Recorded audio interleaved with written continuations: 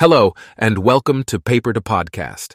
Today, I've only read 36% of a fascinating paper titled Prompt-Based Methods May Underestimate Large Language Models' Linguistic Generalizations by Jennifer Hu and Roger Levy.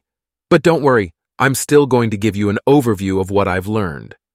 The study explores how well large language models understand and use their internal knowledge when given prompts in natural language.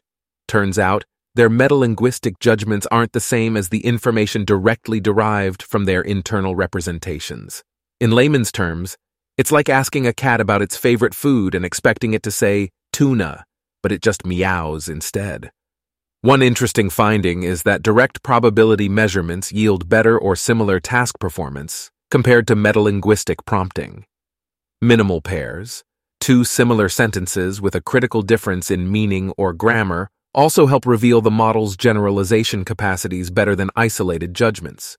So it's like saying, I scream for ice cream versus I scream for tax returns. We can clearly see which one makes more sense, right? The researchers conducted 4 experiments, testing a total of 6 models, 3 FLAN-T5 models and 3 GPT-3.3, 5 models. The tasks covered various linguistic domains, including word prediction, semantic plausibility, and syntax. It's like a linguistic Olympics for AI. Some strengths of the research include the systematic comparison of direct probability measurements and metalinguistic prompting methods, allowing for a more nuanced understanding of the model's performance. Additionally, the researchers followed best practices by using multiple models, including FLAN-T5 and GPT-3.5, to ensure the generalizability of their findings. Kudos to Jennifer and Roger for covering all their bases. However, there are some limitations to this study. For example, it focuses on the English language, which might not be applicable to other languages. Also, the researchers didn't consider newer language models like ChatGPT or GPT-4, which might have different metalinguistic characteristics compared to the models analyzed in this study. But hey, nobody's perfect, right? Now let's talk about potential applications.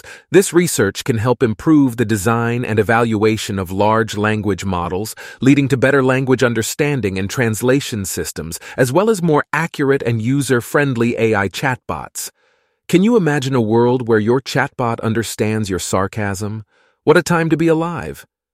Moreover, the findings can contribute to the development of more advanced natural language processing tools for educational purposes, such as tutoring systems, plagiarism detection, and essay grading. With a better understanding of large language models' metalinguistic judgments, developers can create more accurate tools to evaluate students' language skills, making sure little Timmy doesn't get away with copying his friend's essay.